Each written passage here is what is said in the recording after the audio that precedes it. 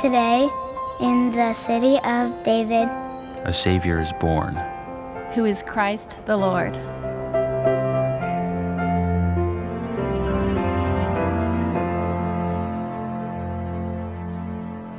And we have kind of a unique time planned in the Word right now because we don't have a monitor up here. We're not going to have any PowerPoint. We don't have an outline in the bulletin because you don't have a bulletin. And it's going to be a very, very simple Sunday, if you will, just you and me worshiping the Lord on Christmas Day, which we are doing right now, and then wrapping up this series that we've been in called Christmas in One Verse. And I really don't think you're going to be disappointed. I believe that our time in the Word right now is going to be rich, instructive, practical, and that you're going to leave here in about a half an hour being thankful, if you're not already, that you came to church on Christmas Day. So let's pray. Father, I thank you for the birth of our Savior Jesus, your Son. And I thank you, God, that this year that Christmas falls on a Sunday and that we can be here together as the gathered church from our various campuses and venues, worshiping you together as one body. And Lord, I thank you that there are literally hundreds of thousands of other churches, many of which still have church this day, and that, Lord, they're worshiping you as well. And we're grateful for that. And so, Father, I pray that as we open up to Luke chapter 2, verse 11, which we've been in all month, and as we wrap up, Lord, the words of the angel, that God, you would be pleased with us, and may your word produce its fruit in our hearts and minds that you've promised to do as we preach it rightly. And I pray this in Jesus' name, and we all say together, amen. So I've told you guys a bunch of times that I did not grow up going to church very often. It's a huge part of my story. I wasn't really raised in a Christian church. And yet I have told you that we did go to church a couple of times every year. That's why I get the Christmas and Easter crowd, because every Christmas Eve and just about every Easter, my dad would take us to church. And I got to tell you, as I look back on those times, I have very fond memories of them, especially Christmas Eve. I have fond memories of singing carols. I know just about all of them. I have fond memories of the Christian story from Luke chapter 2. I know it by heart. And I have very fond memories of what we did last night with candle lighting. My dad actually had a wonderful tradition in our family where we would go to the midnight worship service, and as the bells tolled in our little small hometown that Christmas Day was here, we'd be in church lighting that candle, and my dad actually would ask one of us to carry that candle from church to the car, from car to our home, where we would light it in our fireplace and keep the flame lit all Christmas Day long. And so it was quite a tradition that my dad developed for our family. And these are all things that I partook of every Christmas season growing up, and they are memorable to me. And when we do them even now, they tend to bring back warm and fond feelings from my childhood. And yet what also blows me away as I audit those days from a distance is this, and this is going to lead us into our time here this morning, and that is that as I sang all the right words, hark the herald angels sing, glory to the newborn King. And as I heard the proper Christmas story each year, for today in the city of David, there has been born for you a Savior who is Christ the Lord.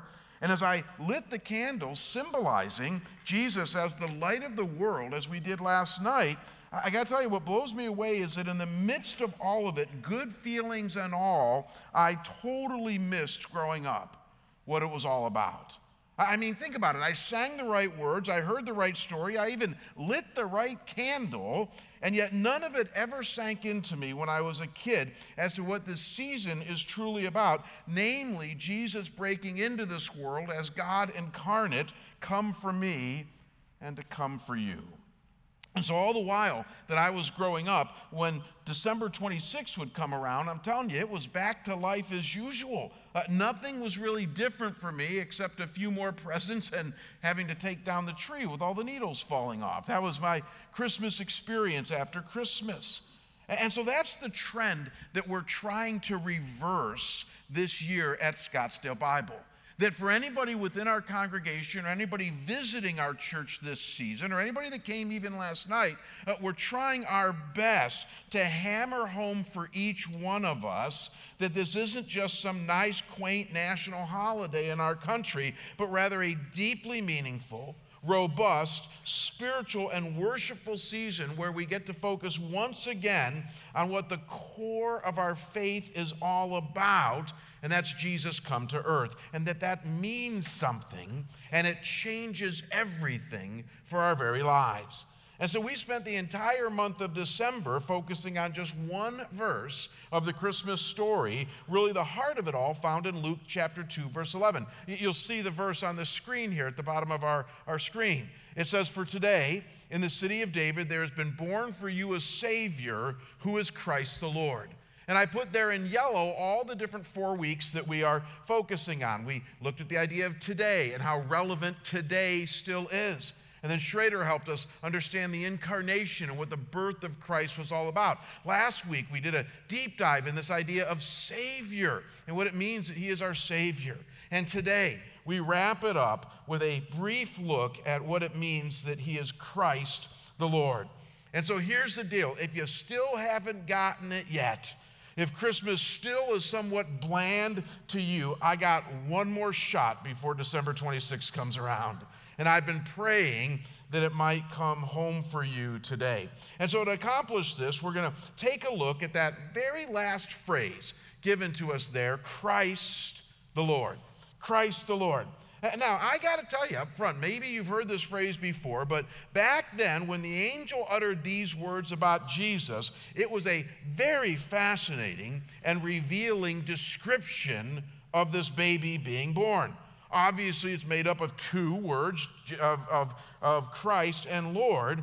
And so we're going to understand each one separately here and then put them together, and I think you're going to see them, hopefully, in maybe even a different light.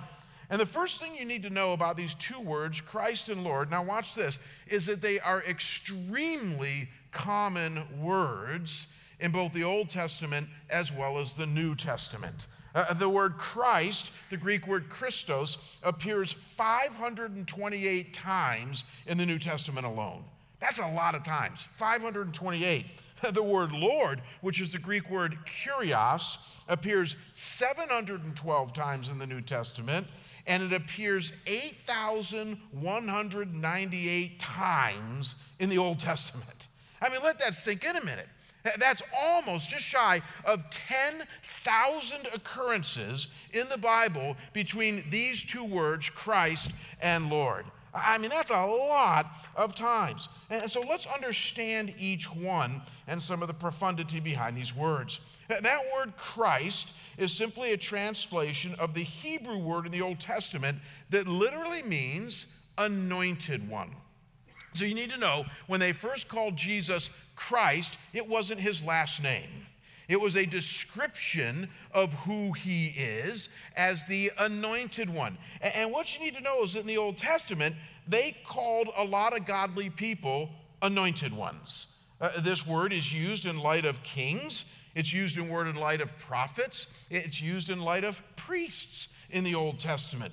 So the word anointed one was used relatively common because it simply means somebody whose God's hand or presence or anointing is upon. That's what the word Christ means. But it's fascinating. Toward the tail end of the Old Testament, the word was used to describe a final and promised anointed one who would be unlike any of the other prophets, priests, or kings in the Old Testament, one who would be a complete and final deliverer for Israel as well as the whole world. Let me show you. Look at the book of Daniel, so one of the later books written in the Old Testament, and Daniel says this toward the tail end of his prophecy. He says, 77s are decreed for your people and your holy city to finish transgression, to put an end to sin, to atone for wickedness, and to bring in everlasting righteousness, to seal up vision and prophecy, and to anoint the most holy place. Now watch this. Know and understand this. From the time that the word goes out to restore and rebuild Jerusalem until the anointed one Christos in the Septuagint, the Greek version of the Old Testament, Christ, the ruler comes, there will be 7 sevens and 62 sevens.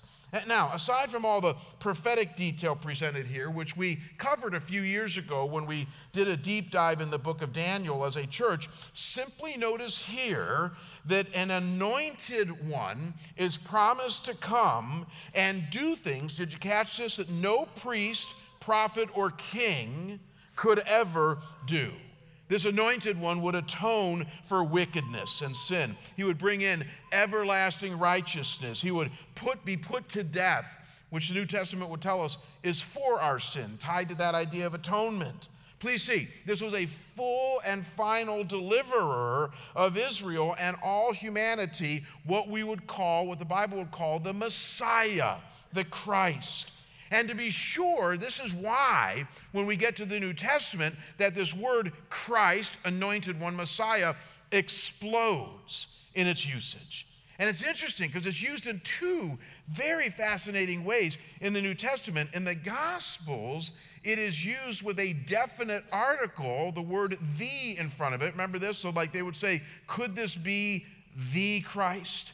Could this be the one that Daniel promised was coming? But then you get to the epistles, and they're done saying, could this be the Christ? They actually now use that word Christ as a proper name for Jesus.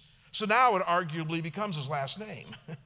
They say this is Jesus Messiah, Jesus Christ, the one who was promised to come. And so this is the one who John said would take away the sins of the world. That's what it means that he is the Christ. Now, let's talk about the word Lord, then we're going to put this together. The word Lord actually is more tricky. It appears, as we saw, thousands of times in the Bible, and it literally means Lord, owner, or ruler. In classical Greek, it was used to describe the various gods. Think Zeus and Hermes and gods like that. But watch this, it was also used in classical Greek to describe a human lord, a human ruler, and some of you won't like this, but it was even used to describe the male head of a family, which we don't do anymore. I've tried to get Kim to do that, and she won't. And so it was used in both human contexts as well as divine contexts in classical Greek. And what you need to know is that the Old Testament also uses it this way. Again, it appears over 8,000 times, and it's used to describe God, but also humans. But what's most important to know is that in the Greek version of the Old Testament, this word is used most of the time to describe God himself. When the Greek translators of the Old Testament were translating the Hebrew Yahweh or Jehovah, which is the primary name for God, you know what they would translate it to? Lord, Kyrios. And so this word Lord appears so many times in the Old Testament referring to God, and the New Testament would continue this pattern. Look at Matthew 1, verse 20. It says, but after he, Joseph, had considered this, an angel of the Lord appeared to him in a dream and said, Joseph, son of David. So the Matthew, the writer here, is saying that God is referred to as Lord. And then look at Acts, I think it's Acts 11 here, or 12, verse 11. It says, then Peter came to himself and said, now I know without a doubt that the Lord, referring to God, has sent an angel and rescued me from Herod's clutches. And so simply see that this word Lord became synonymous in the New Testament for God himself. And then it was attached to Jesus, even to the point that Thomas would utter these very famous words. You guys remember these words. Give me a click here. When Thomas said to Jesus, my Lord and my, say it with me, God. So all of a sudden now this word Lord became attached to Jesus, but they attached it to Jesus not in some human way, like head of a family or a leader. No, they attached it to him in a divine way, referring to God.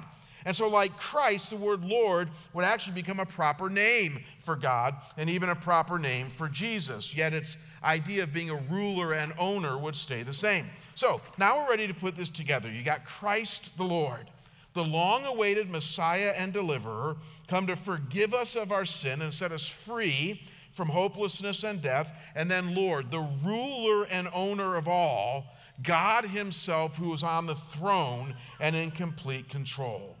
And in our time remaining, we have just a few minutes left on this Christmas day.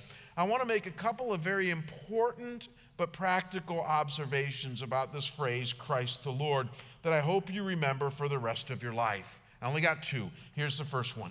And that is that we need to understand with this phraseology here, Christ the Lord, that Jesus can't be the Messiah without being the Lord, and he can't be the Lord without being the Messiah.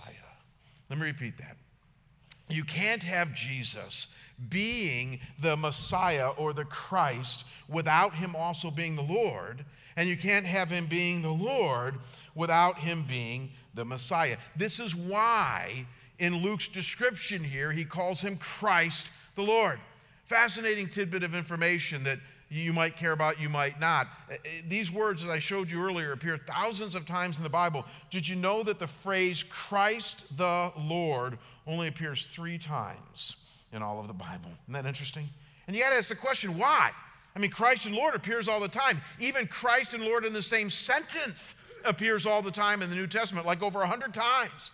So why the phrase Christ the Lord only appears 3 times? Because they chose it very carefully, and they chose it right at Jesus' birth to communicate something, and that is that he is both the long-awaited Messiah, fulfilling Daniel's prophecy, and the Lord God of all, tied up in one man. That's what they wanted to communicate. And when you think about it, the reason that the gospel writers put these 2 words together like this is that Jesus couldn't have been the Messiah unless he was also Lord. I've been arguing this for years.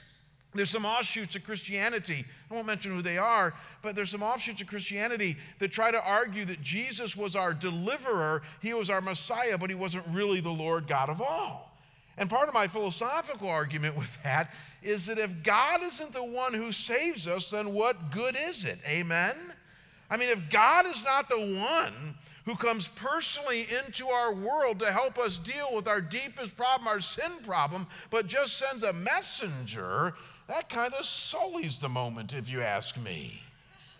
I've been given a few gifts this Christmas season, and I've appreciated all of them. But 2 days ago, there was a knock on my door, unexpected, which always throws my world a little bit. And I was upstairs studying, and I went down and thought it was like the FedEx man or something, and it was the chairman of the elders. And he said, hey, I just wanted to give you and Kim a Christmas gift. And he handed us a nice package with a nice gift in it. He said, I'm not going to stay, but I wanted to give it to you personally. Now, let me ask you guys a question. Do you think that meant something to me, yes or no? Yeah, it did. A dear friend, chairman of the elders, coming to my house unannounced to give me a gift. That was very, very meaningful. You see, that's what God did for you. He came to this world as the Lord, as the Christ, to give you the greatest gift he could ever give to you. And he gave it to you in person, in this world, becoming one of us. And he is Christ the Lord who has delivered up your salvation. He can't be Messiah without being Lord, and he can't be Lord without being the Messiah. And once you understand this, you're ready to hear the very second practical application or implication of Jesus being Christ and Lord. And that is that he is the Lord and Messiah, whether you make him this way or not. And so you might as well receive him into your heart as such. Let me repeat that. I know it's tricky, but this is very important. He is, as we've seen, the Lord and the Messiah, whether we make him this or not, so you might as well receive him as such. Now, this one is subtle, but very important. I want to explain. And to help me with this, I need you guys to raise your hand and participate with me on this. How many times have you ever heard a well-meaning Christian say that you need to make Jesus your personal Lord and Savior? Raise your hand if you ever heard a Christian say that. As I expected, just about every Christian has heard that before because it's a commonly used phrase. You need to make Jesus your personal Lord and Savior. Now, I know what people mean by this, but I'm here to tell you today that when we finally understand what Christ the Lord means, as we've looked at here today, that phrase that you need to make him your Lord and Savior can be a little bit deceiving if not even a little bit off. Because the reality is, as we've seen, Jesus already came 2,000 years ago as Lord and Christ. He came as the ruler of heaven and earth. Now watch this. Whether we believe it or not, whether we make him our Savior and Lord or not. That's really the point of Luke 2:11. That's what blew the shepherds out of the water. I mean, they hadn't made him Lord and Savior yet. But I'm telling you, when the angel said, "Who is Christ the Lord?" they're going, whoa. I mean, you're kind of saying that as a statement, like that's true, like that's a fact. And that's exactly the point, is that they were making it as a fact. And because of this reality that Jesus has come as Christ the Lord, it's a little bit of doublespeak for us to say we have to make him Christ and Lord, because he already is. Some of you are fighting me on this already. I can tell by the looks on your faces. Let me just settle this biblically, because the New Testament would go on to affirm this fact very strongly. Look at Philippians 2, verses 9 through 11. It says, "Therefore, God exalted him, Jesus, to the highest place and gave him the name that is above every name." Now watch this. "That at the name of Jesus, every knee should bow in heaven and on earth and under the earth, and every tongue confess or acknowledge that Jesus Christ is Lord, to the glory of God the Father." You know what this passage is saying? It's going to make some of you sweat under the collar, I can promise you right now. Sorry to do this on Christmas Day. But what this passage means is that someday, every single person, every single soul that has ever lived will call Jesus Lord. They will acknowledge him as Christ and Lord. Why? Because he is. So Mick Jagger, Howard Stern, Madonna, as well as Billy Graham and Mother Teresa are all going to someday call him Lord. And yet the stark reality is that sadly some will do it on their way to a Christless eternity, and others will do it on the way to a blissful eternity with God, based on the choices they made this side of heaven. But make no mistake, every knee will bow and every tongue confess that Jesus Christ is Lord. Why? Don't miss this, gang. Because he is, whether we make him so or not. Let me give you kind of a silly analogy. I was trying to think, what would be like a human analogy to this I was trying to think this week, what would be a human analogy to this? And this is silly, but I think you'll get the point. Imagine somebody who didn't vote for Donald Trump. That shouldn't be too hard. Even though he won, there were lots of people who didn't vote for Donald Trump. And as you're thinking about that, imagine somebody who's not happy that Donald Trump is going to be our president. That shouldn't be too hard as well if you have friends on both sides of the aisle.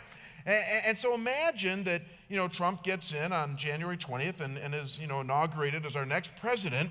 And then imagine one of your friends who didn't vote for Trump and didn't like the fact that Trump is president. Imagine that next April, they come up to you and they say, "Hey, I got great news. I made Donald Trump my president today." Now, let me ask you a question. Wouldn't that be kind of a weird way of putting it? I made Donald Trump my president today. I mean, you would know what they mean. They're essentially saying that I've accepted the fact that Donald Trump is the president. And they might even be saying, and I've personally come to grips, and now I'm okay with the fact that he is the president. But to say it, I have made Trump my president, would just sound weird. Because the reality is, if you were being factual, you'd say, well, I hate to pop your bubble, but he already is the president, whether you make him so or not. Because what they really mean is that they have finally individually accepted the fact that he is president, and they finally received it personally to the point that they're willing to acknowledge it. That's what they mean by saying, I've made him my president. And I would suggest to you that the same is true with Jesus. Listen. Here's what you need to understand about the fact when it tells us he is Christ the Lord. He is Lord and Christ. whether we make him so or not. And this is really important to realize.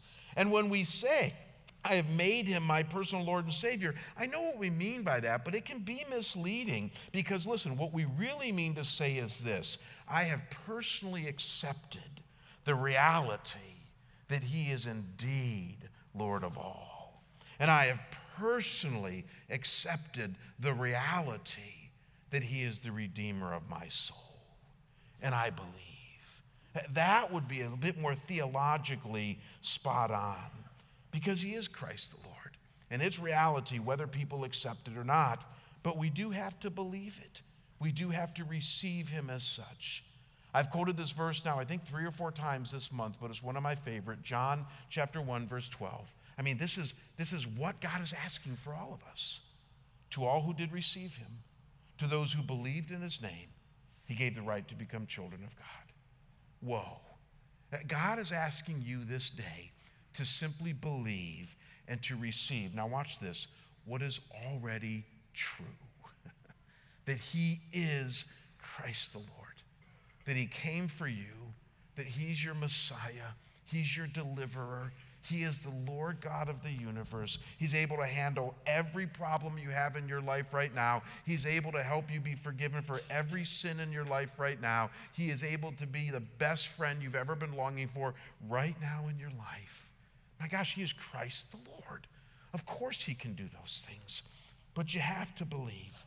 You might as well believe, because it's true, whether you believe or not. Let's pray. Father God, I thank you for this amazing phrase that you've given us in history that rings true today, that indeed he is Christ the Lord. And God, what a great way to usher in our Christmas Day celebration, Lord, to realize that Jesus Christ indeed is the longing of all of our hearts, our best friend, our greatest Savior and deliverer, God, come into our lives.